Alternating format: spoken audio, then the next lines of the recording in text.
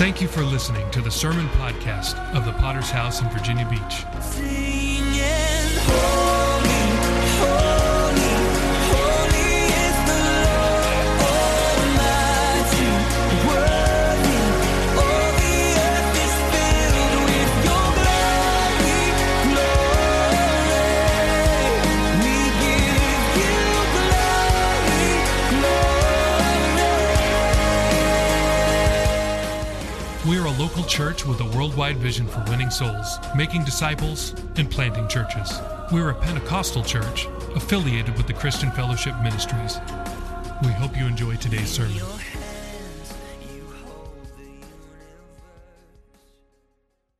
Yearly Bible reading program. I see that many of you are participating with that on the Bible app. Really want to encourage you to continue to join us and read through the Word of God in the year 2019. I also want to say good job to those of you who are participating in the Speak Life Challenge, 30 days of no negative speaking.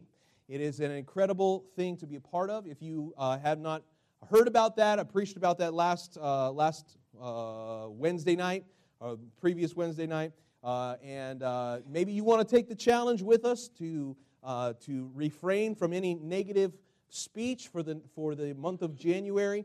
It'll change your life this morning.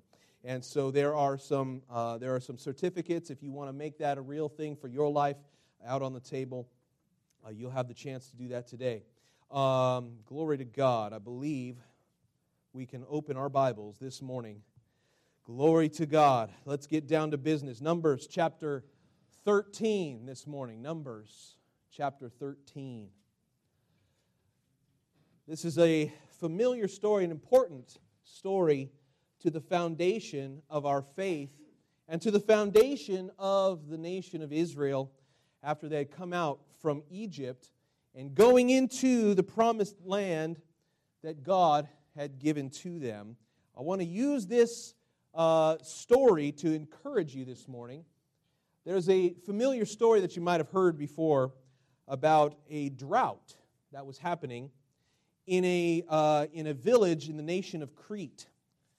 The priest of that particular village called his people together on a Sunday morning, and he began to speak to this community of farmers. And he told them that this drought is certain to destroy our way of life. There's nothing that could possibly save us except for a torrent of rain. His call to the people on that Sunday morning, go to your homes, fast during the next week, and believe God that come Sunday, the torrent of rain will come. The villagers heard him and were inspired by his message that day. They made a commitment to pray and fast throughout the week. God, send us the rain. The next week, they came back to church on Sunday morning, all of them having said that they believed the pastor for rain on that particular Sunday.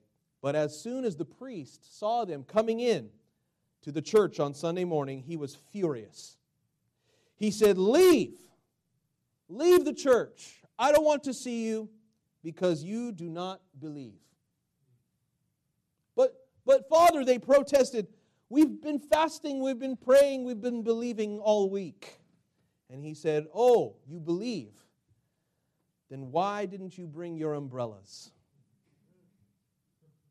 How many know this morning that faith is more than just a feeling?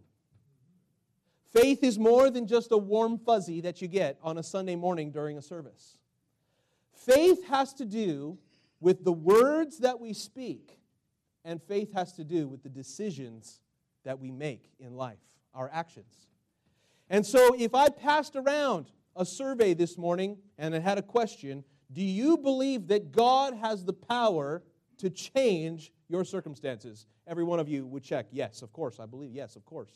Theologically, we understand that God is powerful, that God is mighty, that God is on the throne, that He is omnipotent, that there's nothing that God cannot do. We could figure that out if we put pen to paper. But when it comes to our real daily decisions, when it comes to the words that we speak, many times there is a disconnect between the things that we know to be true and the things that we believe. So I want to challenge your faith this morning, and I want to challenge your words today. And so this is a message I've titled, Faith That You Can Hear. Let's read from Numbers chapter 13. We're going to be bouncing around a little bit, so just follow along as we go. The Lord spoke to Moses, saying, "Send men to spy out the land of Canaan, which I am giving to the children of Israel. From each tribe of their fathers you shall send a man, every one a leader among them." So right there in verse 2, before we get into this, I just want you to notice that before the whole story begins, God already promised them, this is your land. I am giving it to you. Did you notice that? Before the whole story begins, God says, here's my promise, here it is. I'm going to bless you with this incredible land. It's yours. I am giving to you the children of Israel. What a wonderful thing that is. So now let's skip down to verse 26 to see what happens as they send in these spies into the land of Canaan. Each representative from each tribe goes in and they send this delegation to spy out the land. And now they've come back and they're about to give their reports. Verse 26, they departed and came back to Moses and Aaron and all the congregation of the children of Israel in the wilderness of Paran at Kadesh. They brought back word to them and all the congregation and showed them the fruit of the land. Verse 27, then they told him and said, "We went to the land where you sent us. Truly it does flow with milk and with honey, and this is its fruit. Nevertheless," here it comes, the evil, the negative speaking. "Nevertheless, the people who dwell in the land are strong. The cities are fortified and very large. Moreover, we saw the descendants of Anak there. The Amalekites dwell in the land of the south. The Hittites, the Jebusites, the Amorites, the Termites, they all dwell in the mountains. And the Canaanites, they dwell by the sea, along the banks of the Jordan."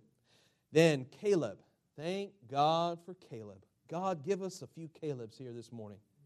Caleb quieted the people before Moses and said, "Let us go up at once and take possession, for we are well able to overcome it." Do you notice the difference between the words of those who don't believe and those who do? Verse 31, "But the men said, the men who had gone up with him said, 'We are not able to go up against the people, for they are stronger.' They gave the children of Israel a bad report of the land which they had spied out, saying, 'The land through which we have gone as spies is a land that devours its inhabitants. And all the people whom we saw in it are men of great stature. And we saw giants.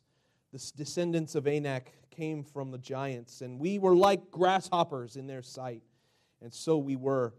So this is chapter 14, verse 1. "And all the congregation lifted up their voices, and they cried. And the people wept that night. And all the children of Israel complained." Say complained. "They complained against Moses and Aaron and the whole congregation and said to them, 'Oh, if only we had died in the land of Egypt. If only we had died in the wilderness.'" Do you see the results of evil and negative speech this morning? "Why has the Lord brought us to this land to fall by the sword, that our wives and our children should become victims? Would it not be better for us to return to Egypt?" So they said to one another, "Let us select a leader and return to Egypt." Do you see? Do you see? Don't they remember what Egypt was like? Don't they remember the whips and the chains?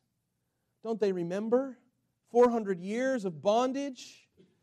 All of a sudden, through negative speaking, it's looking very appealing to them. Verse 5, "Then Moses and Aaron fell on their faces before all the assembly of the congregation of the children of Israel. Joshua the son of Nun and Caleb the son of Jephunneh, who were among those who had spied out the land, they tore their clothes. They spoke to all the congregation." Listen again to the words of life. "The land that we passed through to spy out is an exceedingly good land. If the Lord delights in us, then He will bring us into this land and give it to us, a land which flows with milk and honey. Only do not rebel against the Lord, nor fear the people of the land, for they are our bread. Their protection has departed from them. The Lord is with us. Do not fear them. Verse 10. Look at the results of these words of faith. And all the congregation said to stone them with stones. But the glory of the Lord appeared in the tabernacle of the meeting before all the children of Israel. What an amazing story in the Word of God. Let's pray for just a moment. Father, we come by the blood of Jesus. We thank you for your Word. We thank you for the inspiration that it provides to us. I pray this morning that you would raise up a congregation of Caleb's and Joshua's today. God, that we can look at the situations that we're facing, the land that you are giving to us, God, the blessing that stands before this church. And God, that we would not be whiners and complainers. God, that we would not be negative speakers, God, looking back to the land of Egypt. But God, that we would be people of the future. We would be people of purpose and vision and hope and people of faith this morning. And no matter what giant stands in the way of your people today, God, that you would give us the confidence and the faith to speak life into every situation. And we thank you for all that you're going to do in Jesus' name. God's people would say, Amen. So wonderful to be in the house of God. Again, a sermon I've titled, Faith You Can Hear. And let's look firstly at the edge of destiny. This is where we found the children of Israel. We found them in our story standing on the edge of the thing that God had given to them. They're on the edge of their destiny. For hundreds and hundreds of years in the land of Egypt, they had become slaves. They had for hundreds of years been in chains, been in bonds, been enduring the whips and the torments of the Egyptians. For hundreds of years, not only were they enduring such terrible things, but they were also crying out to God. For 400 years, it says in the Bible, that they were crying out to God, send us the deliverer. Send us the one who's going to bring us out from this slavery, who's going to set us free and bring us into the land that God had promised to us. Can I tell you that the promise was a lot older than most people believe? The promise that they're talking about, the promise for this land that flows with milk and honey, this promise was given to Abraham, right? This promise was given to Abraham and all of his descendants. And so Abraham had a son, Isaac. Isaac had a son, Joseph. Joseph had a son who became Israel, right? And Jacob who became Israel. And that from him became the 12 tribes of Israel. And from these 12 tribes, they moved into Egypt. And they all would have known about this promise.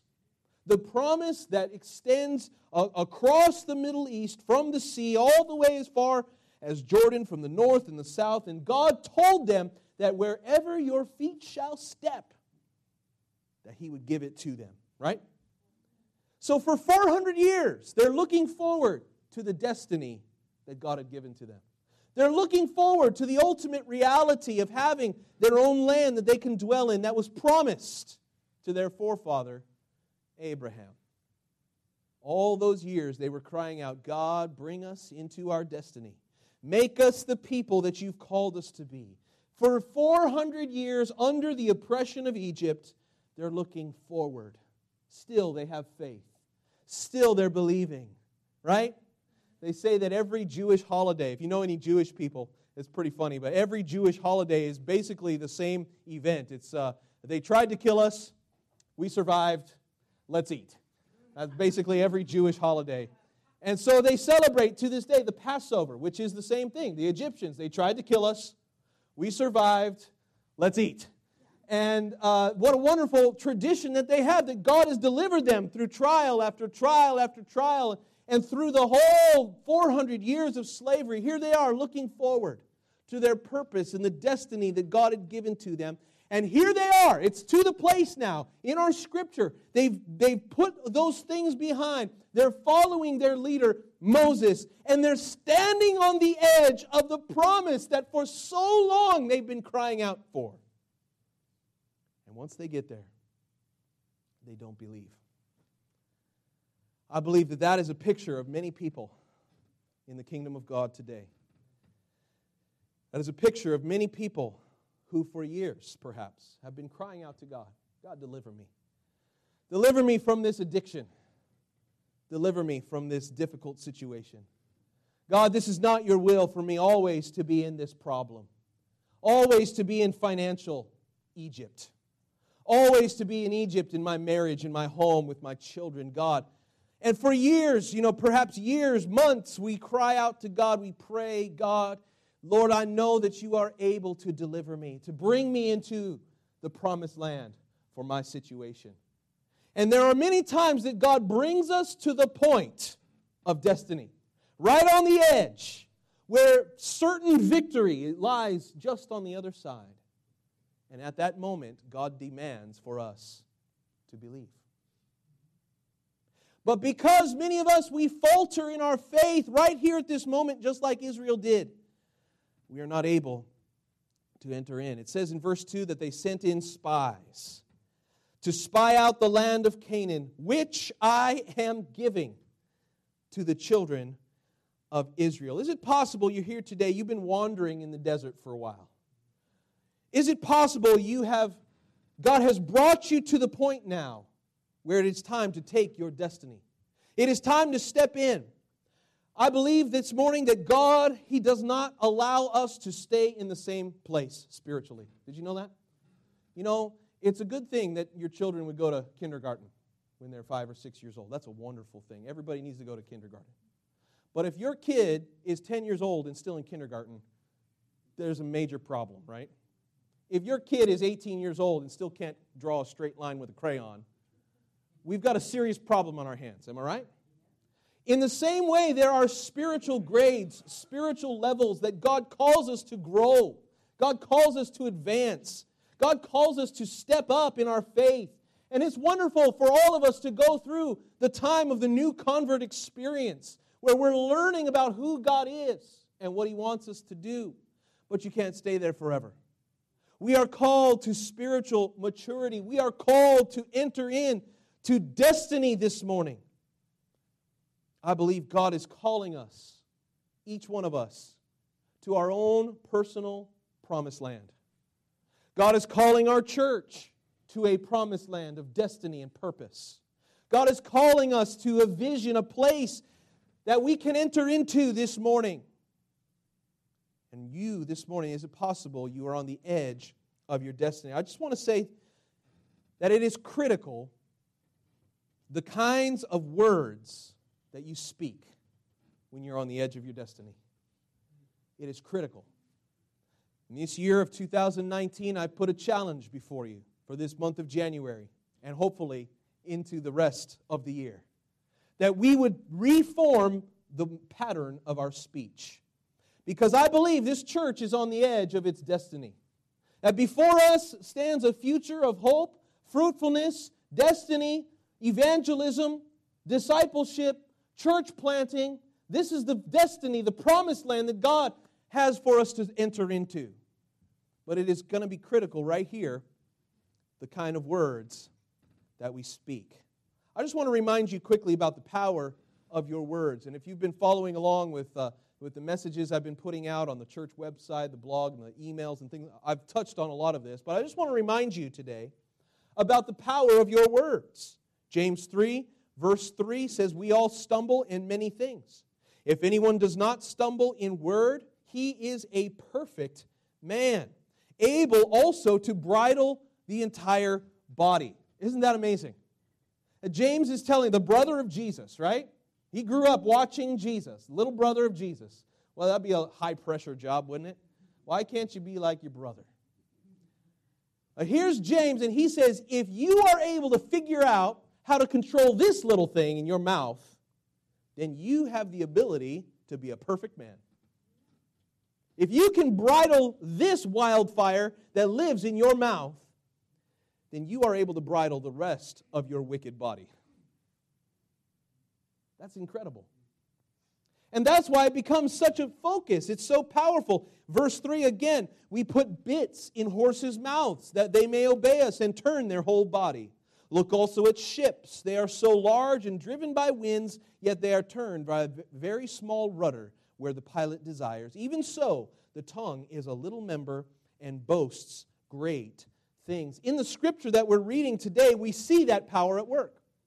We see the power of the words that are being spoken in the ability to direct the future of an entire nation. Can you imagine? Just a few words spoken on one day, a few words spoken either out of fear and doubt or spoken out of faith and confidence in God, that these words are going to steer the next 40 years of a whole nation. Can I tell you, beloved, when you're standing on the edge of your destiny, God is listening to your words. And they have the ability to steer your life either toward your destiny or back to the desert to wander. What are you speaking this morning? What words are coming out of your mouth? Are they words of life that are going to produce fruit and destiny? Or are they words of fear and doubt that are going to bring you back to unbelief? Let's go today. Let's go look at the usual words of unbelief. Because what we find in our scripture, we find a very obvious example of both words of unbelief and words of faith. Let's look firstly at these normal words of unbelief. So what is normal? Normal is negative. Normal is doubt. Normal is fear. Because that's what is natural to us. Naturally, we do not see God at work in every part of our lives. We have to overcome our flesh to be positive. Can you say amen? We have to overcome the things that we're seeing with our eyes. Now, let me give these people some credit before I tear them apart, okay? First, the thing is that they have gone into the land and they have seen the challenges there, right? Verse 32, they said that the land that we have gone through, we saw men of great stature. He said we saw walled cities. They said that we saw all these problems. And listen, they are just giving a report of the things that they've seen, right? And so the problem is not that there are challenges. God knew that there were challenges in the land that He had promised to them. Listen, God didn't reach down and just start flicking off all of the enemies, all of the termites, right? He didn't just do that automatically. He says, yes, I'm giving you this land, but there's going to be a few battles to fight, right? And so these men, they have spied out the land, these 10 who had come back. The ratio here is 10 to 12. That's a 4 to 5 ratio. 80% of those who came back with a negative report. And that is usually the ratio in an average group of people. There's usually about 80% that say, doesn't look good. Looks bad. I'm just being real, Pastor. I see the challenges that are ahead of us. I see the challenges in my family. I see the challenges in my finances. Good Lord, my finances. I haven't made a budget for 18 years. It looks bad, man. The credit card companies are calling me 3 times a day, right? And that is to their credit that they know and they understand the challenges that are before them. That in itself is not a sin. It is okay for us to acknowledge that it is actually necessary for us to not just see the challenges, but acknowledge them. We can't live in this fantasy dream world. Let's pretend like we have no problems. That only creates more problems. So to their credit, the first thing that we see in them is that they are acknowledging the great challenges that lie before them. The problem with the 10 spies who came back is that they began to add to the very real challenges, they began to add to it a spirit of unbelief. Everybody say unbelief. Can I tell you why does God send people to hell? Because they do not believe. The sin of unbelief is exactly what Jesus spoke about. the blasphemy against the Holy Spirit. Now, I don't think that anybody here has committed that sin. If you are worried, oh, I think I've committed the blasphemy against the Holy Spirit, God doesn't have any hope for me. If you are even worried about that, then it means that you haven't committed it. Okay? But the same root of that sin, the blasphemy against the Holy Spirit that Jesus spoke about, that there is no redemption for that sin. But the root of it is the same as the root of unbelief. The simple understanding of that sin, the blasphemy against the Holy Spirit, it is a life that is lived in unbelief. It is a whole life that somebody lives saying, here's God providing His own precious Son to set you free from your sins, and you say, that is the sin of unbelief. And it is the opposite of what God has called us to in every area of our lives. And so added to the challenges, the very real challenges that were before them on this day, they begin to add to it the spirit of unbelief. And they brought an evil report. Listen to what they said. There we saw the giants. Okay, we see that there's giants. That's a problem we need to confront. But listen to what they add to this. We were like grasshoppers in our own sight. Do you see what that is? They began now to look at the challenges and define themselves based simply on the challenges. Let me ask you, do you think God looked down at His people, the ones that He had given His promise to, and He said, you are like grasshoppers. You're like little bugs that we can squash with just like that. Do you think that's how God thought about them? Oh, no. Do you think that was reality? Of course not. But they looked at the challenges and said, we're like grasshoppers in our own sight. It began to diminish their sense of confidence and faith. You know, if you were going to war against an army of grasshoppers, you'd feel pretty good about yourself. And if you were the army of grasshoppers, even if you're only against one person, all they need is a large pair of size 13 stomping boots. And you could defeat an army of grasshoppers pretty quick. They began to define themselves by the challenges that were before them, not based on the word that God had given to them. I believe there's people here today, you're doing the same thing. You are defining your own life based on the challenges that are in front of you. And yes, challenges are real. Yes, we all have difficulties that we must confront. But you cannot allow your life and your decisions to be defined only by the challenges. Because I tell you what, there is a God in heaven who is bigger than every challenge that you face. The problem of these 10 out of the 12 spies is they forgot who was on their side. They forgot the promise. And that by studying the challenges, spying out the land, they began to tell themselves, we cannot fight. So the evil report will always say, the giants are too big and we are too small. The problems are too massive and we are too weak. This is what we do. My finances it's too challenging. There's no way I could ever do that. Well, that's not exactly true. Because there's people who have been much deeper in debt than you have and got out of it. Right? There are marriages that have gone through worse than what you've gone through and still come out the other side. And so we begin to maximize our problem and minimize who we are in God. And that's what happens to many people on the edge of destiny. We say the problems are too big, the giants are too strong, and we are like grasshoppers. We're not strong enough. What about you this morning?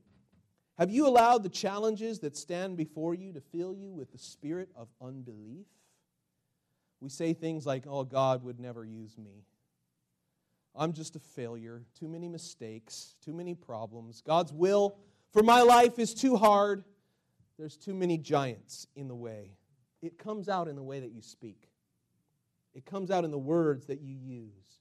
Jesus said that out of the abundance of the heart, the mouth speaks. And when you find yourself saying words that maximize the challenges, and minimize your ability to confront them. You know that in you lies a heart of unbelief. Over and over, Jesus, when He spoke to His disciples, He challenged their faith, didn't He? He said, "Oh, you of little what? You of little faith." It's like sometimes I can identify with those disciples. You know, they're trying, they're doing, you know, there's the wind and the waves, and they're out on the boat, and they think they're going to die, and Jesus wakes up from his nap. And he said, "Jesus, don't you care about us? We're dying out here in the ocean." And this was his challenge. You of little faith. I mean, if that was you out on the boat in the storm, you might be feeling the same. And the challenges are real. The wind, the waves, they are real. The problems are very real. But in the midst of that place, in the midst of those challenges, God is saying, you of little faith, raise up your sense of belief. Raise up your faith this morning, because it is not just you. God is on our side. And the old saying goes, you plus God equals a majority. You are able to win the battle when God is on our side. So words of unbelief, let's examine these just a little bit more closely today. Words of unbelief are easy.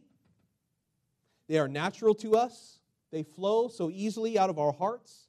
Just in the same way, it's easy for us to sin. It's easy for us to fall into temptation. It requires no effort. It is easy for us to rebel. It is easy for us to be unfaithful and shady and lie to cover ourselves. It is easy for all. And in the same way, it is easy to express doubts and fears. Oh, Pastor. Oh, it looks bad. The giants, the walls. Oh, the problems. It's easy for us. Some of you have been staying up all night, worrying. And this is the spirit that it comes from, the spirit of unbelief. It's easy to fill our lives with low expectations, with zero challenges or goals. But I want to tell you, these 10 spies, they represent to us the way of the natural man, how he speaks. He speaks in unbelief because that's the normal way to speak. If you see, they say that there are people who see the glass as half full. And there are those who see the glass as half empty. And there are those who say, oh, that glass is dirty, somebody needs to wash it. It's easy for us to be negative. We live in a generation that is addicted to outrage online. It is addicted to criticizing and pointing out flaws. Basically, all of social media is you see a post and then you react negative to it. That's like 80% of social media, right? It's the 10 out of the 12 spies. Speaking what is easy for us. Speaking what is normal to us. I want to show you the effects of the words of unbelief. This is chapter 14, verse 1. So all the people lifted up their voices and cried. And they wept all night. Their hearts were broken. This is the thing they've been believing for over 400 years. And now that they've finally come to the place, their hearts are broken. Oh, we can't do it. It's too hard. Their hearts were broken, depressed, full of unbelief, fear, and sadness. This is the result of negative speaking. I'm not saying that we should never confront our challenges. I'm not saying that we should live in a fantasy world where we don't acknowledge our challenges. But I am saying that in the midst of challenges, you cannot speak doubt. You cannot allow the spirit of unbelief to manifest. Because when it comes out of your mouth, this is what it produces. Depression. It produces heaviness, sorrow, weeping. Have you ever found yourself with that funky, foul, self-pity attitude? Oh, it's so hard. You know, we're reading in our Bible plan, we're reading through Job right now. And if anybody had the right to feel sorry for themselves, it was Job. Good Lord, the man went through something that you wouldn't wish on your worst enemy. And yet here he is. We know that he is questioning. We know that he is pondering and trying to work it out. But in the end, it says that Job never sinned with his lips. He never accused God of evil. And we know God is not closed off to our prayers. It is okay to cry out to Him in the midst of problems, but it is not okay to speak out your unbelief. We can't do it. It's too hard. I'm not up to the task.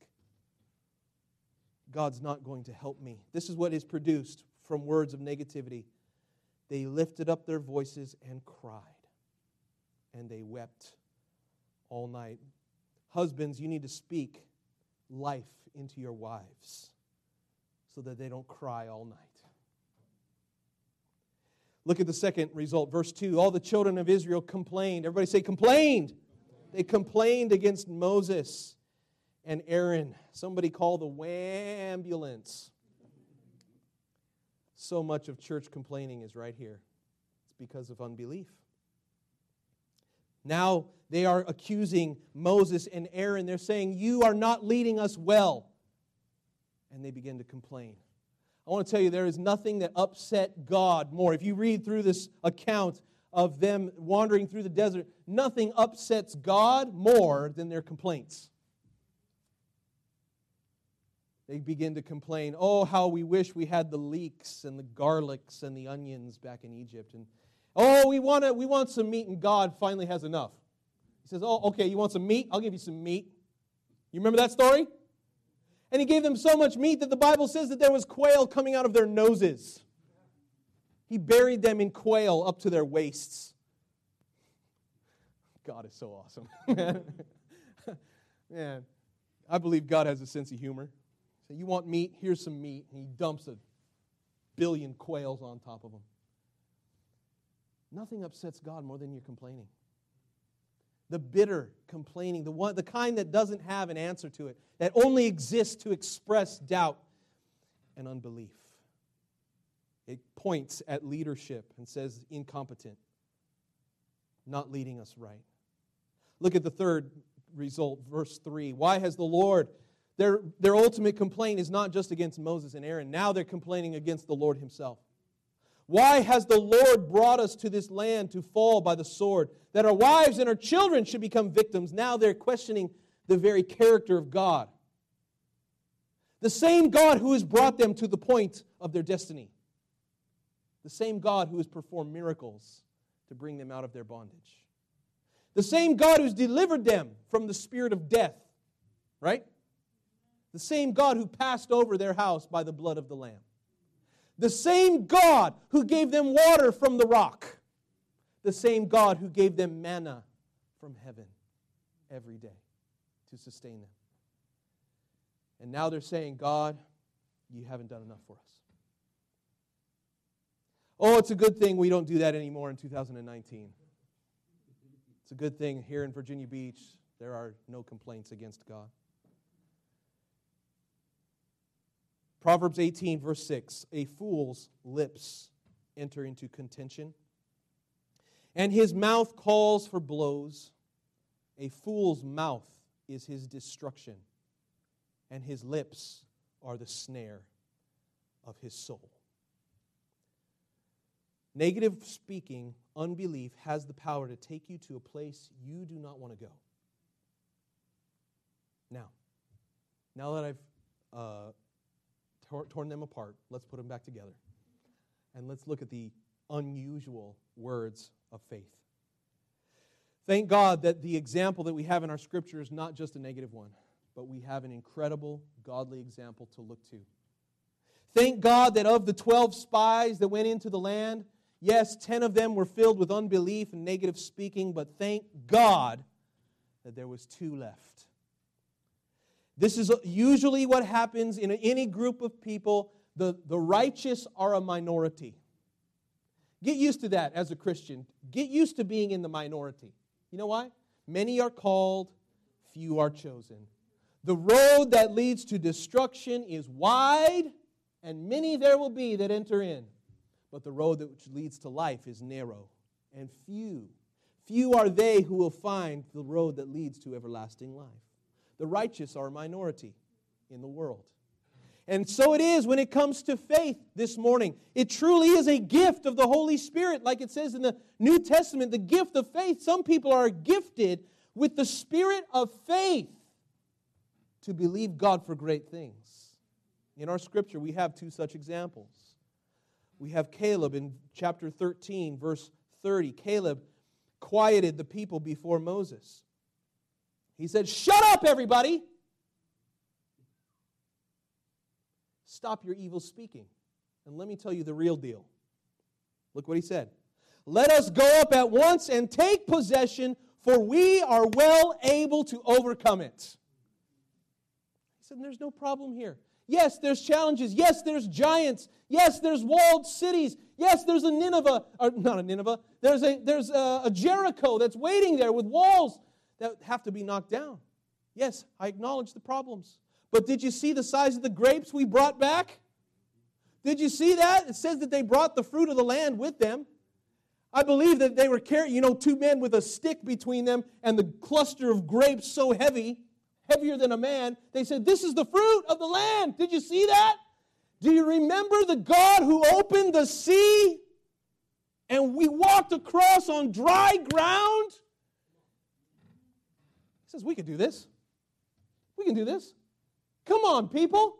We can do this. We can enter in to the promise, and we can do it today. We don't have to wait. I want to tell you, it is unusual. It is not normal. Faith to truly believe God. Skipping into chapter 14, verse 7.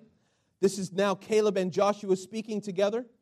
And they say, "The land that we passed through to spy out is an exceedingly good land. If the Lord delights in us, then He will bring us into this land. Give it to us, a land which flows with milk and honey."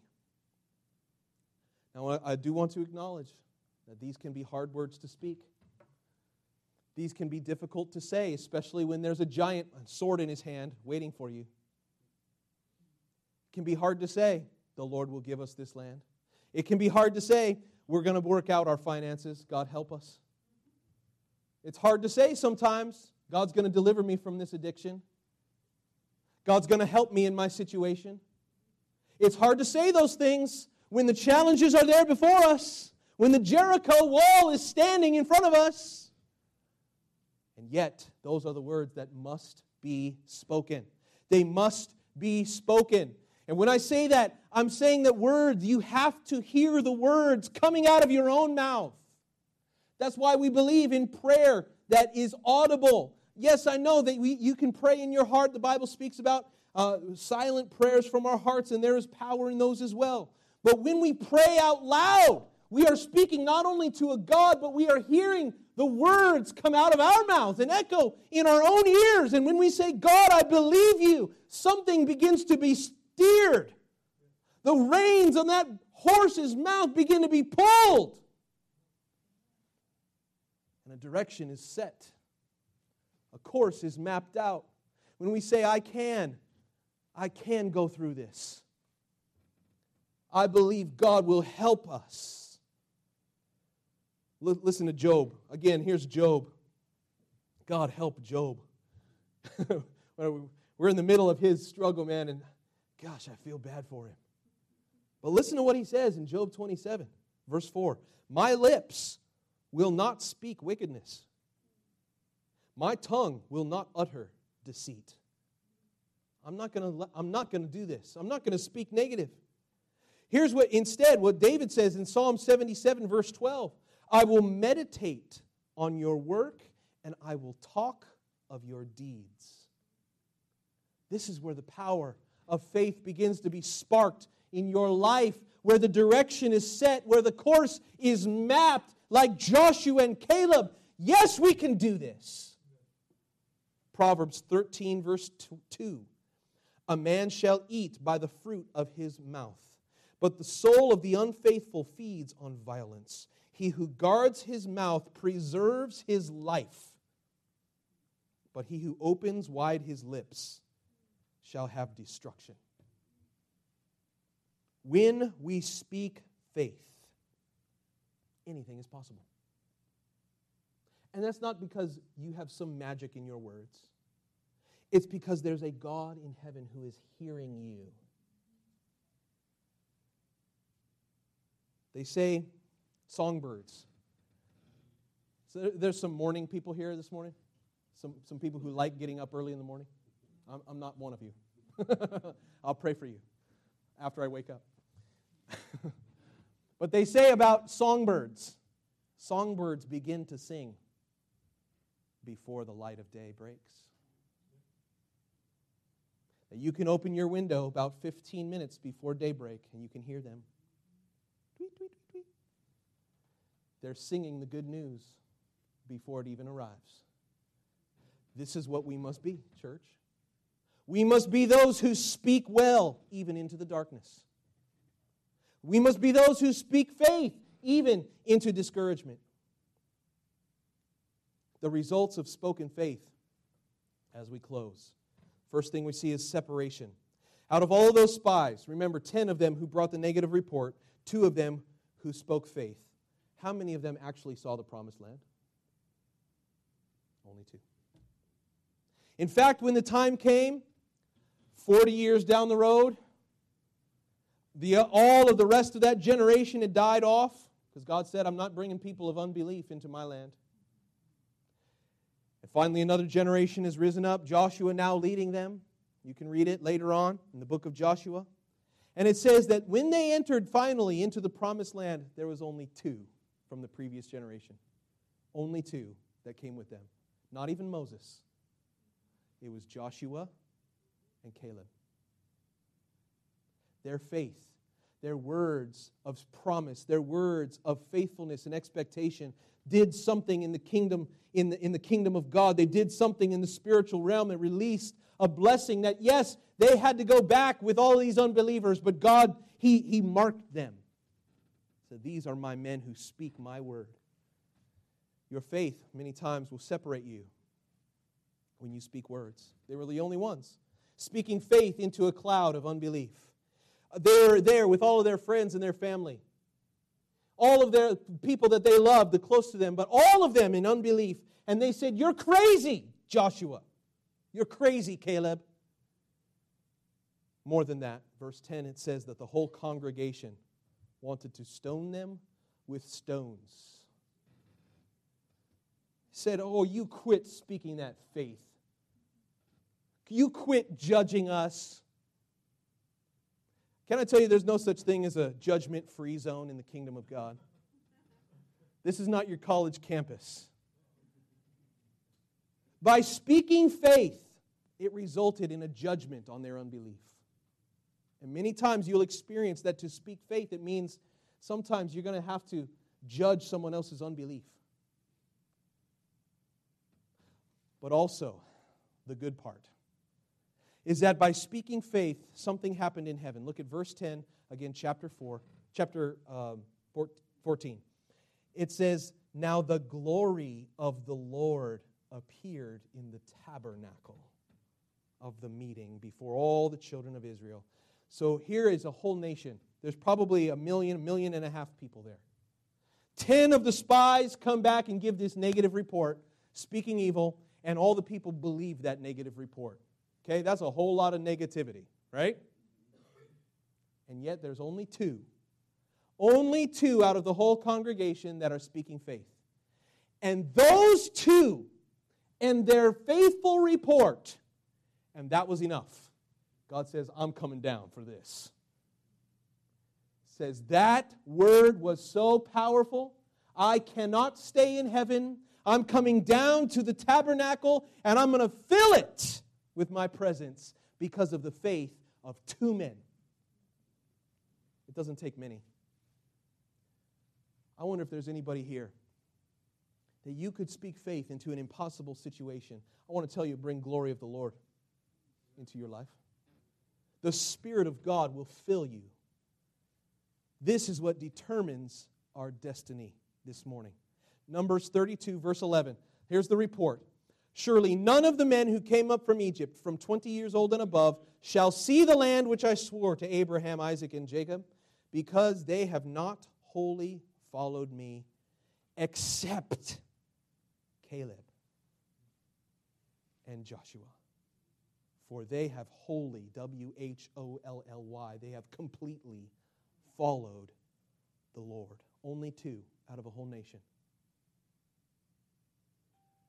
Here's the words of Caleb as we close. We're going to fast forward now. The sad news at the end of this story is that they decided that they're not going in.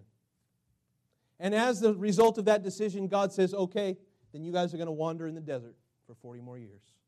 I'm going to wait until this entire generation dies in the desert, and when your children are old enough, then we'll try it again.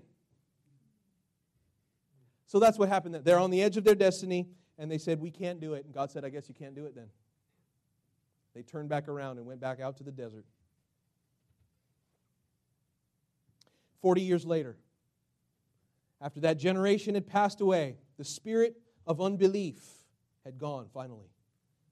And now Joshua is leading them. Moses has died, as well as the rest of that generation. And Joshua now leading the next generation. And they're entering into the promised land. And guess who's with them? Joshua and Caleb. Now they're old men. Caleb especially. He's probably the oldest man of that whole congregation. He's probably 80, 90, 100 years old. I don't know. He's Pastor Mitchell. And he's coming in. He's my Grandma Mary. And they're coming in to the promised land. He's the only one who remembers 40 years ago. He's the only one who had witnessed the miracles that took them out of Egypt. Can you imagine? And listen to the words that he speaks. This could be you if you speak words of faith. Joshua 14, verse 11. As yet I am as strong this day as on the day that Moses sent me. My strength was then, so now my strength is for war, both for going out and for coming in. Now therefore give me this mountain of which the Lord spoke in that day. For you heard in that day how the giants were there, and that the cities were great and fortified. It may be that the Lord will be with me, and I shall be able to drive them out, as the Lord said. Joshua blessed him and gave Hebron, gave this entire wonderful area to Caleb, the son of Jephunneh, as an inheritance. Will you believe God this morning? Will it be more than just a mental acknowledgement? Sure, yeah, I believe God. Will it be manifested in the words that you speak and the decisions that you make? Your future, your destiny depends on the steering of your life based on the words that you speak. I want to encourage you, fill your life with faith that you can hear. Faith that you can hear. Let's bow our heads and close our eyes this morning. I am so grateful for the people of God here today, for the vision that stands before us. As Patrick and I were in that conference body last week, what I began to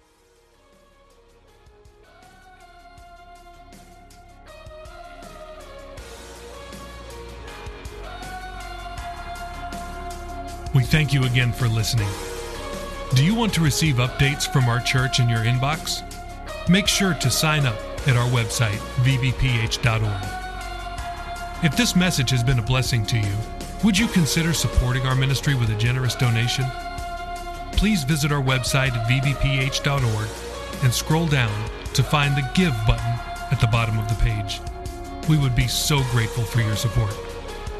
Until next time, love God and love people.